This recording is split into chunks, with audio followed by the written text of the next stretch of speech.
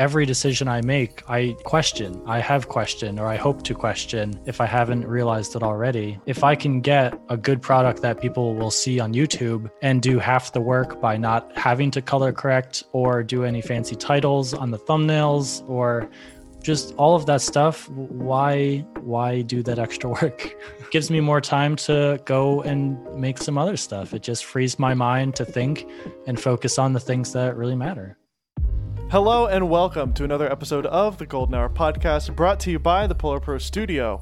I'm your host, Dave Mays, and today's guest is travel filmmaker Craig Adams. Craig got his start in wedding films and built a successful business called The Wedding Film School. He has since sold the company and had a huge shift in his life as he started a YouTube channel about filmmaking, minimalism, and camera gear. About a year ago, Craig did a hard pivot and stopped doing camera gear stuff and started making minimalist travel films. Gorgeous landscapes, beautiful edits, and fantastic locations. Craig really carved out a niche for himself, and it is paying off for him big time. His channel has grown to over 500,000 subscribers, and many of his videos have hit over 1 million views. One of the films he made in Iceland has over 4 million views. Craig has a very simple and minimalistic way of looking at life. I think many of you will find it very interesting to hear his perspective on things. I, for one, am a big fan and am thrilled to get to our interview, but before I do, I want to remind you about the Lightchaser Pro system for iPhone 12 from Polar Pro. This system is finally shipping soon, and I am super excited to get my hands on one for the iPhone 12 Pro Max. The Lightchaser is a case that is also like a camera cage that adds filter mounts and the ability to add a grip, making it so much easier to use your phone as a real camera. In fact, Craig has told me that he looks forward to only shooting his travel films on an iPhone hopefully soon, and this kit from Polar Pro is the perfect accessory to add to your new device. So head over to polarpro.com to learn more about the Lightchaser Pro system. All right, without any further ado, let's listen in on my conversation with Craig. All right, so we're here today with my friend Craig Adams. Thank you so much for joining us today on the Golden Hour Podcast. Thank you for having me. That's the thing that you say after the intro, right? That's like the standard cookie, like, thank you for having me. Yes, we were just talking about this prior to when I had this like really scripted intro, how podcasts really just kind of start, and I guess that's for me the way to actually begin it. But our friendship, if you want to even call it that, our acquaintanceship, and hopefully will turn into friendship, was meeting on a boat going from Catalina to back to Long Beach area when we did a product release party thing for the A6400. That was a fun project. Yeah, Sony's been a great company because they just invite a bunch of us out there and just spoil us. That's what that trip was. Like, just food, interactions with other creators, just an awesome experience for us to just play with their new camera and then hang out with each other. So I miss it. I think they canceled the last one, right? Yeah, there was the camera camp with Justine last year, and they obviously didn't do anything this year. Feels like an eternity ago since when I saw you last. One thing that stood out to me about you was you were wearing shorts, and it was really cold that night on the boat going back. And maybe it's just my California like way of life. When things are like below 50 degrees, it's like freezing. So I remember I was like, oh, Craig is like hardcore. He's a New Yorker over there wearing shorts, you know? Yeah, I feel like that's the thing. You'll always see some dude wearing shorts in the winter in New York City. It's like, how long can they wear shorts until they can't? It's almost, it's a challenge in a way. And I guess I fall into that category. I am that dude. Well, I discovered your content years ago when you were doing more of the kind of gear review type of content. You were obviously into the Sony ecosystem, and I remember looking into some of the Zeiss lenses that were made for Sony mount, and at the time they were these really weird, I don't remember, was it the Batis or was it something else? I don't remember, but yeah, Batis, Batiste. Yeah, something like that. Yeah. You did some reviews on these lenses, and you were one of the few people that I watched at all that did any reviews on these. And that's how I discovered your content. And then I started to kind of follow your journey into minimalism, and I know that that's been something of a passion of yours for years, but you started sharing about that on your channel, and it just was so interesting. And obviously Matt D'Avella and all that kind of stuff was happening around the same time as well. So just the interest of that was growing overall from a social standpoint. And now here we are, you're doing these incredible travel films in this minimalist package, which you mentioned to you is like not interesting because it's just how you are. But to other people, it comes across in this beautiful, package. I don't really know what to say, but like it's been a cool journey to watch your transition and to discover you years ago with the gear stuff, and now here you are doing stuff that I feel like you're probably more passionate about than ever. Yeah, things have changed since then. To narrow in on the gear, I don't really review gear anymore in the traditional sense, and I definitely wouldn't call myself a tech YouTuber when I might have done that a couple of years ago. The way that I review gear is just by using it and then sharing the things that I create with it. So some reviews will show, if you get a new camera, like some sample footage, but then also talk about the specs, pros and cons, reasons why you might want to buy it, etc. I just skip all of that fat because it's never useful for me when I'm trying to figure out if I want something. I just like to see what's the best thing someone can create with that tool, and that is how I decide whether I buy it or not. Yeah. And I remember your S1H film came out right when that camera was announced. Did you get that kind of early before the release, and Panasonic worked with you on that film? Yeah, anytime I'm narrowing in on a camera, it's usually because I'm motivated and hired by a company like Panasonic to test out their Lumix products. I'm actually doing the same thing right now with the S5. It's pretty much a mirror copy of that campaign, but with 2 different YouTube videos. And the work suffers. I don't know. You can have a good camera, but if you're not used to it, it's just not going to be as good. Like, I'm recording this on an A6600 right now, but if I took that out on a hike, I think that footage would blow the S5 out of the water, even though it's a big difference in features and specifications, I guess. So it's a balance of how much money I can make and let my product suffer. So it's a balance between those two, and I'm kind of burnt out on sponsorship and letting companies influence what I'm creating and how I create it. Life goes in waves, and right now I'm definitely at the point where I want to gain some control back over what I create. Didn't you also have a wedding film business or something like that? I don't want to talk about that. Yes, I did. So that was definitely my start, my foray. Yes. Okay. Into YouTube, and realizing that social media can be a business if you treat it nicely. And since then, that wedding film school YouTube channel that taught people how to shoot weddings, I've sold to a Australian filmmaker and closed that door, that entire chapter. I've pretty much said my goodbyes to the wedding industry as a whole, and I'm pretty happy with that decision. Same here, my friend. I started in the industry when I was 17 years old. 2008, the 5D Mark II came out, and we got those DSLRs. We were some of the only people in Nashville at the time that had DSLRs, and it just took off like crazy. Ended up shooting over 300 weddings in my career, and it was a wild ride. It taught me a lot. Were there any valuable? I would imagine there's a ton of valuable lessons you learned shooting weddings. Yeah, shot hundreds of weddings, edited tons of weddings. I got to work with editors and crew, working with clients, treating them well, learning about building trust and convincing people to say yes to spending thousands of dollars on a product, marketing everything. Shooting weddings taught me everything. Absolutely. I don't know about you, but after I kind of transitioned off of weddings and started doing more commercial projects and working in the more kind of traditional filmmaking route, I was so shocked at how slow people worked in the film world, DPs and grip and gaff, and you have all these people involved. And I understand that, there's a process and this is how union works and how things work in Hollywood. But it was so shocking to me that it's like can you just put the light over here? Jeez, like, let's go. Come on. Like, what's going on here? Why does it have to be a 5-person situation? Why does it take like an hour to get the lighting set up, you know? Yeah, I saw that in the traditional film industry, but I also saw it in weddings. I was getting frustrated at how long I took myself to shoot and edit these things. Sometimes it would take like 3 months to get a wedding out, fully edited, delivered. That's quick, my friend. I had one that I didn't get finished till like a year later because we were so backlogged. It was awful.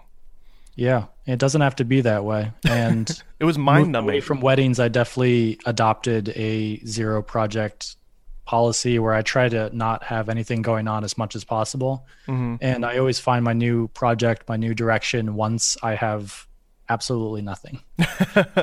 So basically your philosophy is what I'm currently working on is what I'm working on. When that project is, I guess in your case, an upload, that would mean that it's finished. Then you begin your next process. It's not, I mean, I know that you use notes to keep track of ideas. I mean, I'm sure you're banking ideas, right? Much less these days. Okay. I've just tried to streamline my process as much as possible. And yeah, focusing all my energy on one project at a time allows me to get it done quicker. Yeah. And I think when it's fresh in your mind, you can have more fun working on it. Yeah. And once it's delivered, I'll just completely move on to the next one. Yeah. That's beautiful. Yeah, I can totally relate, man. It's like if you're working on 3 things at one time, it's so easy to lose interest in things. And then when you go back to the one that you shot a month ago, after you've been working on other things, it's just like, I'm bored of this. I want to move on, you know? Yeah, it hurts my heart when I hear people who are just like holding on to footage and have the intention of editing something, but they almost never get to it. Whether it's like they went on a trip, shot some footage, and it's not the biggest priority, but the footage just sits there. I would say it sits in the back of your mind as well as just something that you haven't finished. And it's a distraction at the end of the day. Even if it's sitting on a hard drive, it's in your mind. Absolutely. I've thought about that when you have these things, it's this idea of almost mental minimalist. Is that a thing? I mean, yeah. Yep. Minimalism can extend to a lot of different aspects of your life, relationships, projects, just what you're worried about day to day. Yeah.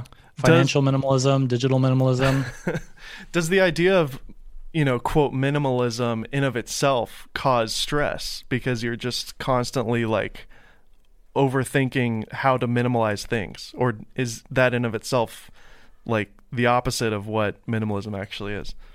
Yeah, I do think about things a lot. And I think that's important when you're trying to regain control over your life, because I just use minimalism as a practice, as a tool, in a sense, just to be able to have dominion over my decisions, my environment, and my state of mind. If I'm feeling a certain way, I want to make sure that it's of my own design and not caused by anyone or anything else. And if it is, that's a choke point in the, automation of my happiness. I'm just trying to eliminate the distractions and make it as easy as possible to stay happy and productive. So about 2 years ago, roughly, or maybe even less, maybe a year and a half ago or ish, you kind of, at least it seemed as though you just made this transition to, I'm just going to make these beautiful travel films and these minimalist, relaxing films. What spurred that for you? What was that moment of like clarity for you that was like, you know what, I'm done with these tech and gear related videos? Yeah, I was definitely making videos in New York City a few years ago just because I thought when you're in New York City, it's fun to make really fun, crazy Casey Neistat style vlogs. And when you travel, make vlogs like Sam Colder, or I don't know, just all the different people that you see making stuff. So I was emulating the people who inspired me. And if you do that long enough, you start to hate everything. You feel like a fraud. So I tried to figure out how could I do travel stuff, because I really wanted to travel and experience new stuff and get away and see the world. And it was just too crazy in the cities. And I didn't know what to do, because if you go to a new city like Bangkok, Like, who are you to make, here's what you should do in Bangkok video? Like, you're an idiot. So at least going out into nature, into the mountains where there are no people, it was kind of like a fresh start, in a sense, where I could just share my experience. And it was a genuine wonder for me to just figure out hiking. And being out there with not that much stuff was aligned with what I wanted to be doing. And yeah, just hiking for days on end was fascinating to me. And I watched other people making similar content and didn't want to distract and take away from just the visual and the peacefulness that I found when I was out there by myself. So that's where the silent hiking genre, I guess, was created for my stuff. Well, I'm glad you brought that up, because that is a point that I wanted to make, is that the style and the edit and the way that you create these pieces is so serene. You have little to no dialogue. The only dialogue that you may have is explaining maybe why, what's happening if it's needed. But you have beautiful sound design. You have incredible music choice. How do you record the sound? Is that something you're doing, with a recorder? Is it in camera? Are you doing that in post with ADR?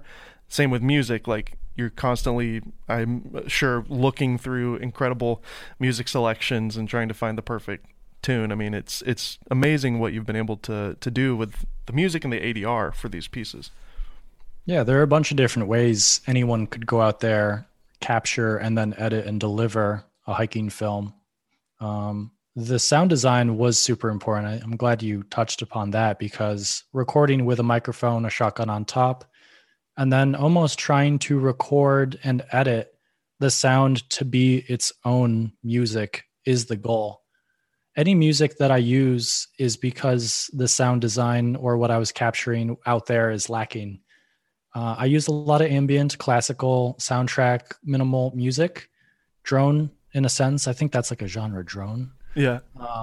Not drones like that fly in the air, but the sound of drones. Yeah. It's like droning beats and rhythms, I guess. But the sound of shots wind. of Bangkok with like bzzz, just the whole time. Yeah. Anyways, sorry.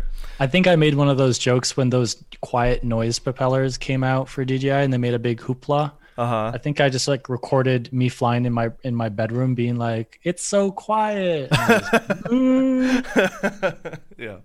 But the sound of the wind is almost the perfect minimal ambient music to accompany. And I like putting the footsteps in, rustling of leaves.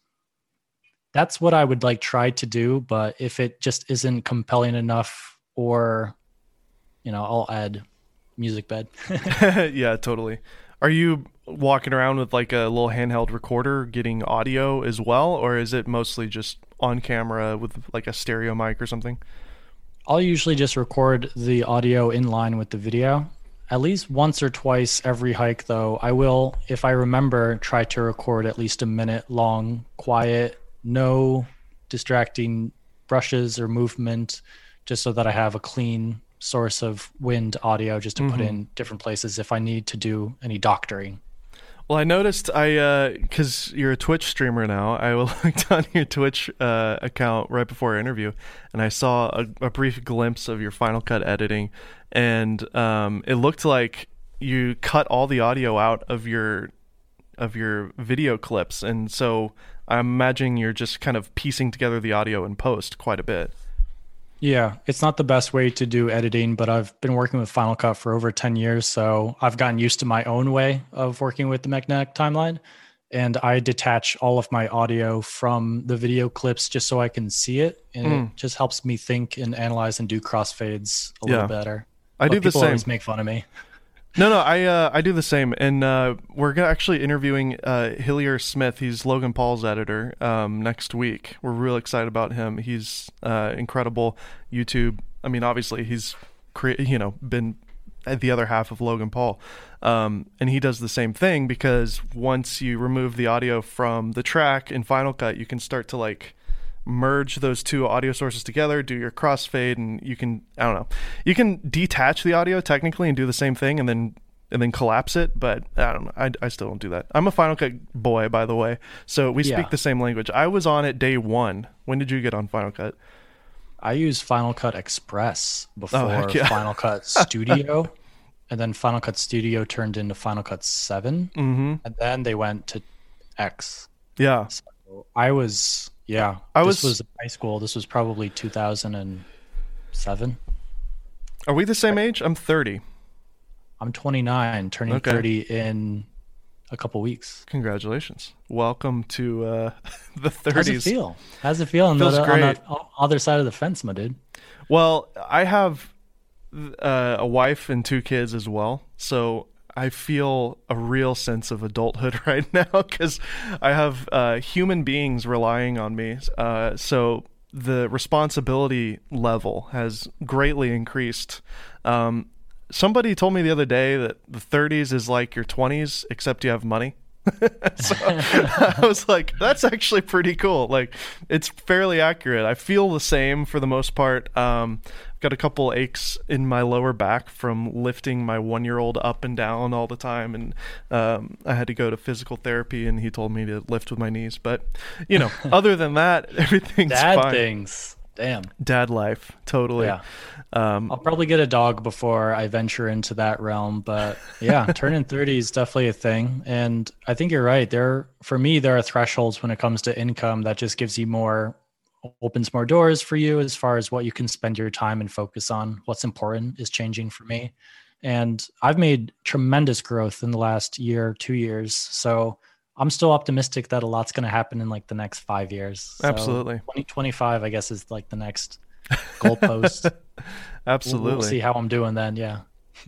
When it comes to finance, what are some of your practical things that you do with your income and the way that you organize that and the way that do you invest? Do you do things like that that you could share with people that might be different than how other people might think about income?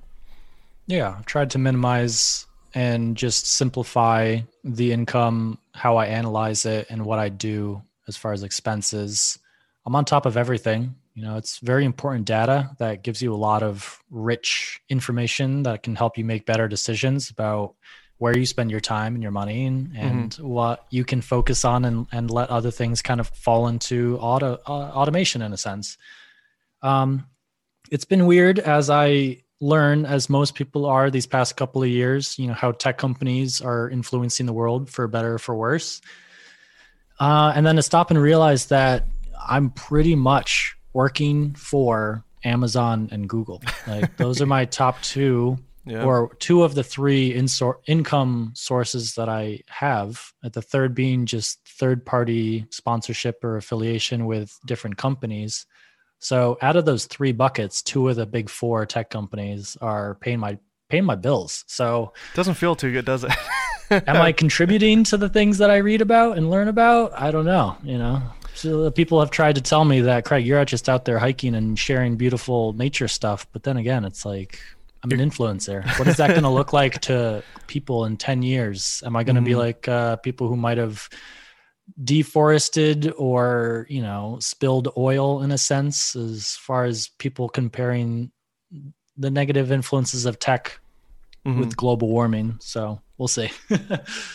No, I don't know. You might be a little too hard on yourself because I do agree with what people may tell you, and that is that you're bringing a very serene and beautiful thing to the platform that that is definitely needed. So, if you want to feel good about yourself, you can at least think about that. There's already so much junk on the internet. I feel like you're adding a lot of peace and joy to people's lives with your films. So yeah, I wonder what the value is compared to the escape. Escape is good. That's a good point. Technically watching videos, music, it's like TV shows, books, I guess, is an escape from real life. And yeah, what value is a silent hiking film to people? I question that sometimes, but yeah, maybe I'm too hard on myself. I think that's a big takeaway from this interview is Craig is too hard on himself, as many of us are. Over 4 million views on your video in Iceland. Incredible film. I watched it before our interview here, and it's titled Hiking 60 Miles Alone in Hornstrandir, Iceland. Apologize if I'm crushing that title. Yeah, it works. In addition to that, in the last 8 months, you've had 2 other films that have cracked 1 million. Congratulations, by the way, on the one that's only 6 months ago, getting up to 1.2. You're clearly striking a chord with people. I find it fascinating that your thumbnail design reflects you. That's something that really stands out to me that I love about your, if you want to call it brand. I hate saying that, but I know that's what it is your brand. Even the color correction that you do, or the lack thereof of it, it feels as if, I mean, even in our conversation right now, like, I know you're using the default Sony profile because I can just tell, right? So I love, but that's like, that in of itself is minimalist. Like, you're not having to color grade it. You're not having to spend time with LUTs and like making this whatever quote cinematic look. Like, your composition of your thumbnails, the composition of every shot in of itself reflects your inner, I don't know, language. It's really incredible. And is that intentional? Is it extremely intentional? Or again, is it just natural for you to do? Yeah, I am fascinated with automation in general. And what I'm constantly trying to look at is, from A to B, can I get the same product at B by doing the process from those differently and better? I would say everyone can improve how they do everything. Yeah. And to put it simply, minimalism is all about just stopping to take the time to think and analyze, is this working? Is it not? Is there a better way? How can I eliminate distractions to just cut away bottlenecks and just automate and make the process much better, if not automated? So yeah, every decision I make, I have questioned, or I hope to question if I haven't realized it already. Like, if I can get a good product that people will see on YouTube and do half the work by not having to color correct or do any fancy titles on the thumbnails or just all of that stuff, why do that extra work? Yeah. It gives me more time to go and make some other stuff. It just frees my mind to think and focus on the things that really matter. But I do see almost a science in that with the design of your thumbnails in particular. If you're not looking along with me as I'm saying this, I encourage you to go to Craig Adams' YouTube channel and see what I'm talking about. Often it's a wide landscape with a subject, in the foreground, whether it's in the middle or off to the right or whatever. It's just a really well thought out and clean aesthetic. And again, it just really reflects your pieces. Are these screen grabs from your films, or are you taking pictures, or what? Yeah, most of these are screen grabs because, I don't know about you, when I'm in video mode, it's hard for me to step back and switch into photo. So I rarely take photos. And if I do, it's almost always iPhone. Like, I never use my Sony camera. So many people have yelled at me. They're like, why are you uploading these iPhone photos? You have a Sony camera in hand. It's like, I just don't do that. I can tell you why, because you'd have to import the pictures into Lightroom. You'd have to edit them and then export. Dude, getting rid of Photoshop was the best thing I did this year or last year. Oh man, I do all of my photo editing and manipulation on my phone. It's so much easier. It's so great. Do you pay for any type of Creative Cloud subscription? No, and it was a win in my book because I've been doing that for years. Even though it's Final Cut, I was using that Photoshop for everything. But yeah. There's great options out there now. Pixelmator is a good one. What's the other one that's really popular? I forget. It starts with an A. Affinity Photo as well, really good.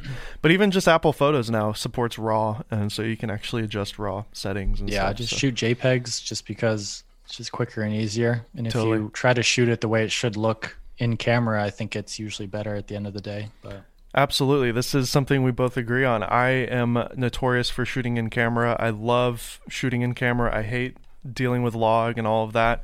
Even when I'm using an Atomos recorder, I bake it in because it's like, well, why are you baking it in? That's the point, is to get more bitrate so that you can edit the log. It's like, or you could bake it in and get it right in camera, and you get a ton of incredible color data in that baked in image that looks perfect, and you don't have to color grade or do anything. And it's and there's definitely a difference between being stubborn and just doing things your way. It's good. You can learn a lot from analyzing the way other people do what they do. But, you at the end of the day, you have to look at your own process and what works for you, because not everyone is the same. Like, I learn differently, I listen differently, I create, and my mind works differently than other people. So people need to stop telling me what to do. I'm going to do my own way. I'm curious, just as a YouTuber myself, I would imagine that the reason why these videos are popping off is your watch time and, retention and whatnot is through the roof. Are you seeing those analytics and those data points on these films, and that people are just really just staying there, maybe even playing these films in the background just to relax themselves? What are you seeing with your films that people are using them for? Yeah. So if you think about the idea of a hike that takes 5 days to do, literally hiking, that would be the theater version. If I somehow had a single camera showing the entire hike, people would probably not want to watch the whole thing. Yeah. So any editing that you do along that spectrum is fair game. You could shoot it and export and distribute anywhere along. You could do 1 minute, you could do 10 minute, you could do a 3 hour of the 5 day. I was surprised at my expectation of what people would sit and tolerate. Yeah. Length wise and pace wise. I thought, I'm a weirdo. I like slow, silent movies, like No Country for Old Men, There Will Be Blood, or like my top 10. And the reception that I got from Hornstrandir, especially when most of that is like wind sound, me walking, B-roll of just green hills and stuff, was surprising. So then that gave me more confidence to keep doing long form, slower pace. And then, not doing any music was a test that I did. Some people liked it. I think more people just, it wasn't their vibe. Obviously, it's a smaller section of people who might enjoy that content. But yeah, I'm kind of still chill with doing the relaxing, slow paced long form. It would be hard for me to do what's up YouTube, TikTok stuff. So yeah. Well, that's the thing that's great. And the thing that I'm learning about, YouTube is that you just got to get straight to the point and stop like having these dumb intros and, these animated graphics. And I think that might be a little bit of your secret sauce that I don't know if you're aware of it, but like that Iceland video, you hit play and within 20 seconds, you're in Iceland. You see the process of you getting on a plane and traveling. And then within 50 seconds, you're there. Not even. Within 45 seconds, you're in this gorgeous field. So but even then, I questioned that. But you've hooked them in. At that point, why couldn't I just start at that green shot? Oh, because that green shot, when the first mile title comes off, even doing mile title, this was so early. This is one of the first hikes that I did and shot in this format. So I even questioned, what would this video have looked like? I wish I could have done an A/B test where I just started right at that day one green shot. I don't know. I think that is a good storytelling element, though. I don't know. Yeah. I'm looking at what would be one that I could look at that you've learned from then that you're even cutting that out is like the Alaska one that's got 1 million. I mean, that starts out with a drone shot within 20 seconds. You're still not walking. It's just drone shots until 50 seconds or so. So let me tell you some of the tests. Yeah, I mean, it's just interesting. I've learned like Mr. Beast is somebody that I think everybody can learn from, and even though his content is for children and it's totally like, I feel like Craig Adams and Mr. Beast are complete polar opposite creators on YouTube, but there's something to learn in that he just gets straight to the point and delivers the title and thumbnail within 15 seconds. So the title is "Last to Remove Hand Wins $1 million," right? You click the video. Within 6 seconds, he sets up the premise. He shows the money. He shows the characters, and we begin. And within maybe even 30 seconds, somebody's already eliminated. And then he once he like captures that initial audience that are like, oh shoot, he's serious, he actually is giving this away, then you can start to let the storytelling happen. Then you can start to slow down the pace a bit and let the video breathe. And that's what I'm seeing here with your Alaska one, that I think that may be your secret sauce, is that you have the travel to Iceland within 15 seconds, and then at that 40-second point you have, the green field. So I think it actually worked obviously pretty well for you. I mean, it's your top video by 6 times, so yeah. I think it makes sense to have the video summed up within 10 seconds as the intro. Like you're saying, the characters, the stakes, the outcome in a sense, or just starting the process. Yeah. And the title cards are good too, because you have a destination. You have this mile mark. So it hooks people in to want to see that through. It's just a natural thing that humans want, is to see that story progress. Yeah. I'm always struggling with the balance between trying to get people to watch as much as possible versus me just shooting what I think I want to shoot and edit it the way. I usually make things so that it's what I want to see. And I would get bored at this part, and I get that feeling, especially when I do my last pass after I think I'm done editing. I always do just one more watch on full screen, and you can just feel it, like, oh, I'm a little bored right here, so cut that. Boom. That takes a lot of time to hone that and to be self-aware enough to cut something that may have even took, some serious time to create.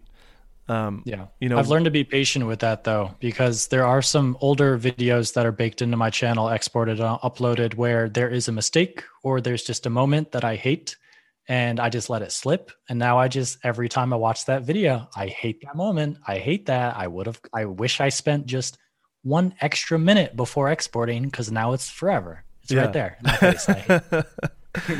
If it's a hard cut, I guess you could trim it with the YouTube editor. Have you ever done that? Does it smush it? Yeah, you can cut things out if it's just a hard cut. I did not know that. You're welcome. Yeah, you go into the YouTube Studio, you go to the editor tab, and you can trim. You can add blurs to things. You can add music. You can trim things out. I know the blur, but I didn't know you could actually affect the duration of the video. Yeah. Technically, videos could always get smaller, can never get larger. Exactly. Well, I think they always have the original file on file. So if you were to revert, it can go back. For some dang reason, they won't do a password like Vimeo. That's the one thing I wish they would do, is just like an unlisted or like a private video with a password attached, so I could send that out to clients or something.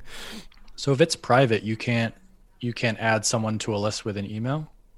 Yeah, I've never tried that. I think you can, but I don't know. That's too much work. I just want to send them a link and say, cat is the password. But Frame.io. I've always felt the unlisted works for that though, because they're probably not going to share the link, but you want password. Yeah. Maybe I could embed it to a website with a password or something. I don't know. Yeah. So on your links, your social links on your YouTube channel, the only link that's there right now is Twitch. What's going on with Twitch? I just looked at the top there. Yeah, the only one that's not hidden. Yeah, I guess on the about page there's a bunch more, but okay. What's going on with Twitch? Are you experimenting with that, playing with Twitch? I saw you did a podcast interview. You've been gaming as well. I didn't know minimalists can game. No, half my life is spent in front of a screen, whether it's playing games, talking with people, getting work done, consuming, watching stuff myself. So it's really fun to be able to share that and interact with my audience in such a rich way. It's really cool to have that one-on-one instant connection. And I was always a fan of podcasts, and eventually started doing more solo updates just to update people on my thoughts, what's happening currently, analyzing what I previously uploaded or worked on. And I think Twitch is just the best way to do that for me right now. So right now I'm just pushing everything to Twitch, because my other social media channels are just buzzing and working as they usually do. Definitely over the threshold of having to put a lot of work into those to make them work. They've they're like my children, and my YouTube channel especially has like gone off to college. So I got an empty nest. So I just adopted Twitch into my family. Well, I noticed you replied to Sarah Dietschy the other day on Twitter, and I followed you and sent you a message to be on this podcast. And I was like, and I looked at when your Twitter was created. It was created like a month ago or something. Like, what's the deal? I thought you were on Twitter, and then did you delete it? Yeah, that was about 2 years ago, maybe 3 years ago. Yeah, and I had at Craig Adams, and now I'm trying to get that back. Oh, that's annoying. I went through that as well. Yeah, I deleted my Instagram earlier this year in March as well, and now that's back. So, just a cleanse. It's been a struggle for me to figure out how I want to distribute what I create and how. I've probably got rid of things too much in a sense. So now I'm just bouncing back a little bit, and the balance is like slowing down to where I should be. And that probably involves having Twitter. But I like Twitter. I would imagine, me too. It's the best way to communicate to other creators, to your followers. Just, I love text. It's just simple. It's clean. I don't have to worry about a picture. Just share a thought, share an opinion, and let it ride. But I would imagine that part of, again, your lifestyle is also digital minimalism. That was one of your popular videos that I saw back in the day, and I think you've done kind of updates on that along the way. Can you share a little bit about digital minimalism? Because I think that's something a lot of us are struggling with as we become more addicted to our devices. Yeah, I would say it's my theory of minimalism and constantly analyzing the efficiency of every process that you have, whether it's work or play, applied to your online accounts. So I guess trying to have the fewest amount organized so that you don't have like missing passwords and whatnot, using the least amount of social media and trying to get the maximum amount of value out of the things that you give your time and attention to. And then also just the tools that you use as far as video editing, photo, music, just all the apps in your digital space. Try to get the most value out of the least amount that you need to have a good, happy, productive life. Absolutely. Sometimes that means deleting the app, maybe not deleting the account, but just getting it off of your phone. What are some of the tactics for your phone that you do? Are there any like rules for you with your phone? Yeah, I've turned off all the notifications and I've muted everyone on Instagram so that I don't consume without intention. So if I want to see an update on someone or what they've been up to, I can go to it, and it's not just popping up and then I go do it because it popped up. I have to make the decision to go do that. I try to do that with everything, social media wise. As much as I can, make the decision instead of having them make it for me. But then, as we learned, there are lots of sneaky ways to do that. They're very sneaky indeed. Yes. Nathan Luke on Twitter actually asked a question. I posted a quick AMA just minutes before our interview, and I think it's a good question.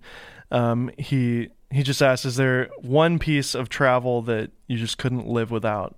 For example, a warm jumper, those fluffy socks, or a teddy called Snuggles. This guy sounds like he's probably from the UK. Yep, he is. One piece of travel gear that I can't live without? Yeah, what's one thing you own, you travel with, that you couldn't live without? Oh, okay. A warm jumper. I use everything I have. Like if I didn't use it, I wouldn't have it. So it's kind of a silly question to me. So the question is, what are the items you have then? Yeah, I used to have a gear page that I would update with a grid image, an image grid of all the items that I have with links. But yeah, as you can see, there's not much in my room right now. Well, I moved into this apartment in the Lower East Side with just a backpack and a duffel, and Nice. I moved in instantly. So I don't have that many things. All the tools have their own reason.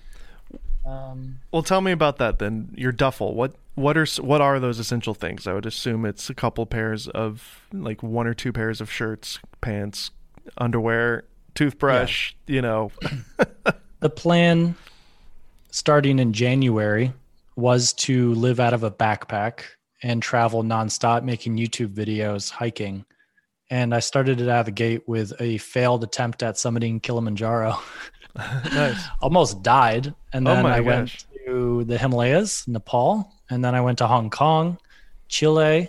So I was off to a great start. And then something happened, I don't know, pandemic, something like that. Couldn't travel anymore. I had to change up my plan. And I got the duffel because I could afford to have a duffel to have some extra clothes. And then the hiking gear was also in addition to the camera gear that I had before. So duffel and backpack was pretty good. I could make it work, but then not able to travel as much. There was a big hit with sponsors. So it was just like different come around April. And then I kind of escaped back to New York City, got this apartment, and the winter's coming. So I have recently since then gotten more stuff than just a backpack and a duffel. I don't think I could fit my Twitch streaming desk here in any kind of backpack. That's true. Yeah, I'm pretty happy here. I'm just going to try to survive the winter and Yeah. create through the screen and maybe occasionally take hiking trips, but we'll see. Stored up some acorns for the winter. Soylent, yeah. So let's see. What else? This is like what, episode 90 or something? Yeah, I think so. 91, actually, I believe. I don't know. How long is that? Has that been years of recording, or do you actually treat this like an actual job and do it with a schedule that's pretty current and quick? Yeah, I work with Polar Pro. This is actually sponsored and paid for by Polar Pro. So this is a job. It's every week. I post one every week. So if there's 90, you can divide that by number of weeks in the year. So it started about 2 years ago. Yeah, it's great, and I like having that that hard deadline of every single Tuesday we post a podcast, and we haven't missed a week yet.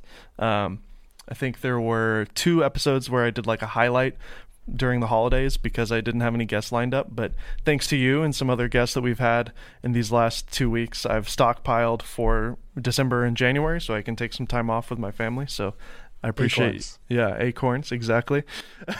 I recognize a lot of the names in the list, so that's pretty cool. I was on probably episode 70 of my own podcast, which I deleted when I deleted my Instagram earlier this year.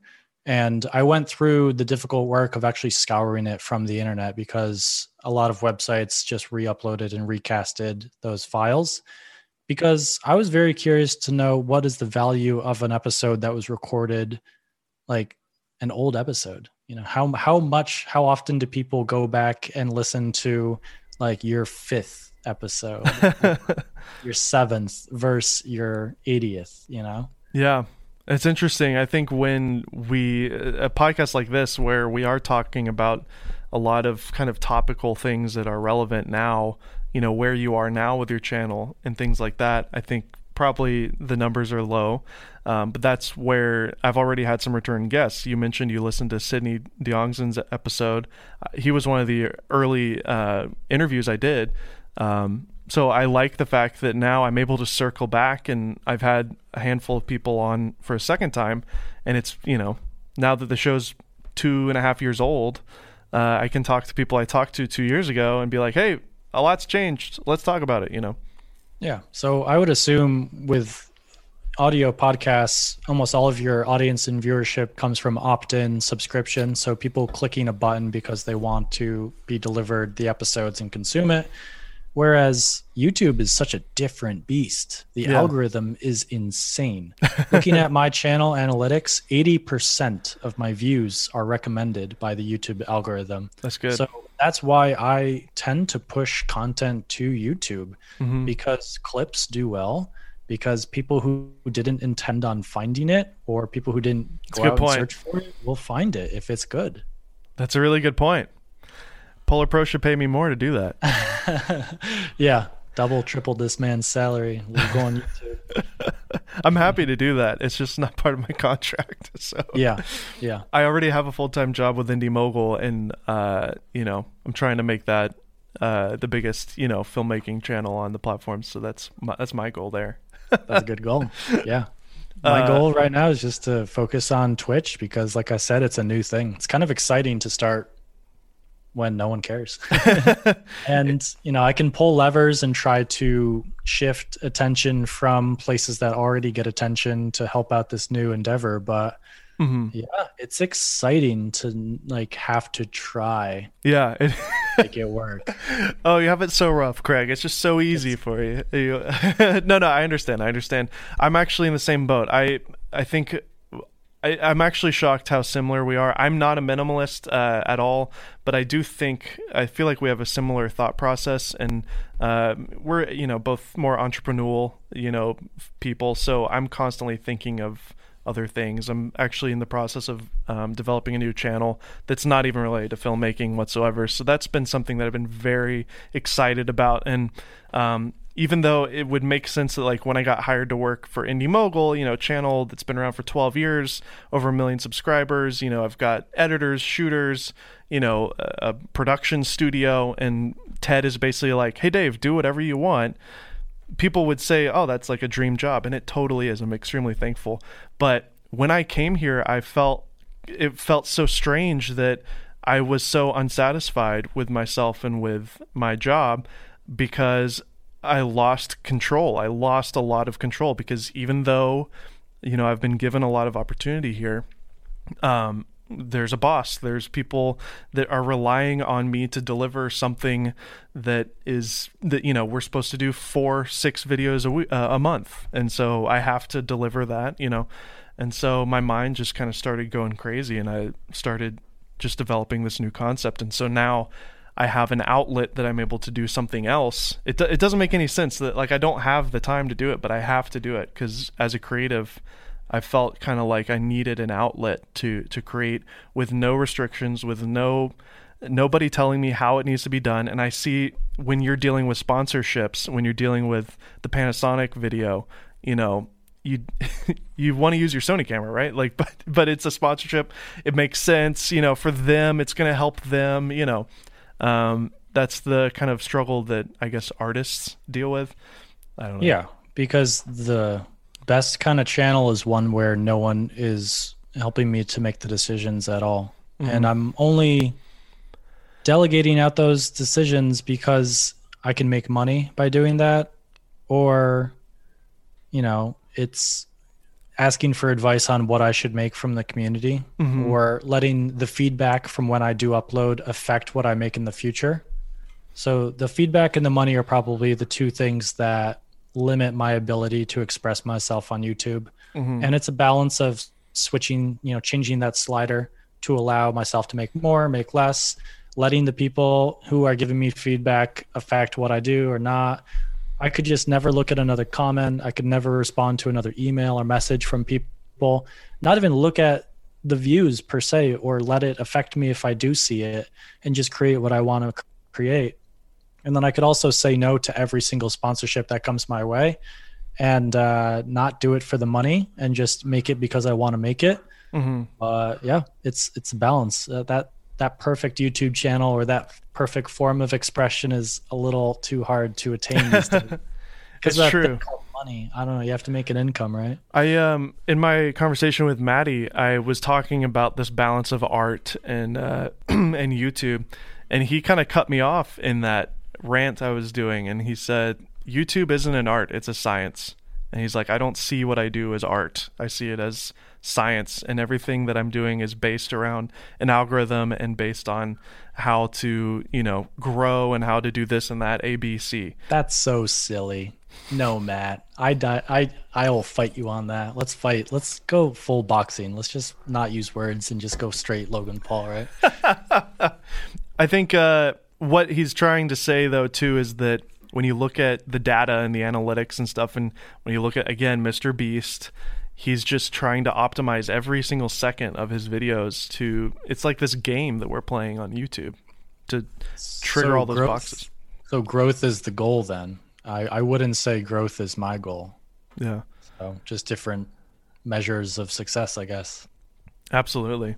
And that's the beauty of the internet, right? You got everybody on it. Everybody. Lots of different ways to do it. A lot of different voices. So Twitch is kind of your baby right now. It's your exciting new venture. Yeah, it would be really fun just to go live and chat with the community and be able to. I've never seen a platform make it so easy to know who your number one fans are, to be able to rank the level of support you get from people over time. Like someone who subs to you for 9 months, it's just right there. You know, there's no way to fake that from other people. So what are you I don't use Twitch. What are you talking about? So you can follow people. Well, you can just watch Twitch content as a viewer. The next level up from that is to follow. So that means you get updates when they go live, and it puts you into a smaller bucket as a viewer. And then the level up from that, I guess, would be like a tier 1 sub, which costs $5 a month, I think. And that just gives you a membership for 1 month, 30 days or whatever. And that puts you into a smaller bucket. So I can see who's in these buckets and where they've moved throughout their entire relationship with watching my content. And there's really easy ways for me to get alerts to see when people make these decisions and pledge their support. And then there's commenting and rating. So it just makes it really easy to know who cares how much and how long they've cared. It's built into the platform, and that's part of the way the platform works. It's not this added thing like the join button on YouTube where it's like, I'm sorry to say, but I didn't join anybody's channel. I follow a lot of great people that I know are doing the join, the membership on YouTube, but it's just not part of the language of YouTube. It's just kind of there. Have you had any success with that? I noticed that you have that enabled on your account. Yeah, it's been a great experiment. I've tried it in a different couple of ways, but I realized the best is just to almost give nearly zero expectations of them joining, and then just see how many people legitimately just want to support you, even though they barely get anything in return, because then you can always go up from there and make that relationship, those rewards for those people a bit more complicated. So I think $10 a month is my membership program. And that's grown, every month. I'm over like 250 people with that program. It's amazing. And yeah, I think the program is pretty similar in theory to Twitch's program, but Twitch just gives so much more power to reward those people all across the spectrum rather than, yes, they subscribe, no, yes, they're a member, no. So I'm excited to just do more Twitch because I think it's almost more fun than YouTube for me. And it's going to be a strange focus once I can start to hike again. But yeah, how are you going to... This winter, I'm just going to be on Twitch. I mean, that would be very cool if you were able to have some sort of solid connection and do a hike Twitch. I mean, that'd be sick. Oh, I wouldn't do a hike Twitch. I'm just saying. Okay. I'm going to be doing a lot of Twitch this winter just because it's more fun to me. Yeah. And there's definitely a threshold when it comes to Twitch where you don't feel self-conscious about video game, like being a gamer, playing in front of people, because it's traditionally something that you do in private and you don't share that you're playing, because some people might be embarrassed about how much they play or what they play or how bad they play it. So it's a muscle that I'm going to have to practice, just being okay with doing that, because the people who watch will watch and the people who don't, I don't have to worry about those people. So I love it. There's a lot to it. I'm really excited. I'm like 3 weeks into it and it's here to stay. I'm so excited because it's a challenge. Like, it's causing me to think, like, should I bring back the podcast? Should I start interviewing people live on Twitch? And then just challenging them to games once we get that established. And just like, how can I just harness all of these already successful skills and email lists that I've created just to make this thing work? Do you have a habit of, kind of finding things like this, I just sense the passion and the excitement you have about this. Is this what happened for you with the wedding film course? Is this what happened for you with your gear review channel? Is this what happened when you transitioned to doing travel and had success? Do you kind of just have these moments of passion and excitement, and then after 6 months, a year, you move on to something else? Is that a repetitive? I'm saying that because I do that myself. So yeah, I would say that's definitely a pattern that I do time and time again. It's a good thing, and I think it's important to be self-aware of it and to realize, that it is a pattern. But yeah, it's something. If a lot of my friends that make fun of me took bets on whether I'll have a Twitch channel in like 3 months, a couple of them would probably put a couple, $100 on the fact that I might get rid of it because I've done that in the past. Okay. And all I can say is that this time's different. Yeah. I've said that before. So how much do people trust my word? And honestly, it just raises the stakes and the potential rewards for anyone willing to invest on watching my channel and starting to become the people who I recognize and see as day oneers. Absolutely. Well, I think that's a great way to end our conversation. There's plenty more to talk about, and we'll have to have you on maybe a year from now as a return guest and see how Twitch is going, see how the films are going. Hopefully this darn pandemic will be over by then and we can start traveling again. Thank you, Craig, so much for being on. It was a real pleasure. I love chatting, and I'm getting excited, and you're making me more passionate about this, not only just to prove you wrong and anyone listening that I still have the Twitch going. So it's all good things, brother. Thank you for having me. Awesome.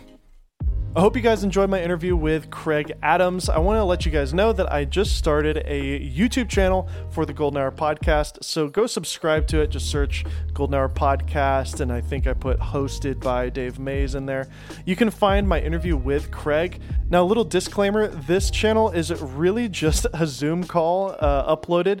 I'm not going to be doing any crazy edits. I am not even adding really any B-roll to this. Maybe this will change over time, but I do think there's value to add by just having a YouTube channel there for people who want to consume the podcast on the YouTube platform. I think as humans, it's important to see body language when people talk, so watching the video actually might be more entertaining for some of you. And I know a lot of you are editors and creators, so you can actually have the YouTube video playing on the side as you're doing other things. So I'm not going to be doing anything crazy with the editing on that, but hopefully you guys will enjoy that channel, so go over to youtube.com and subscribe if you want to see that. Once again, I'd like to thank you guys for listening every single week to the Golden Hour Podcast. I'm your host, Dave Mays, here at the Polar Pro Studio, and we'll see you next week.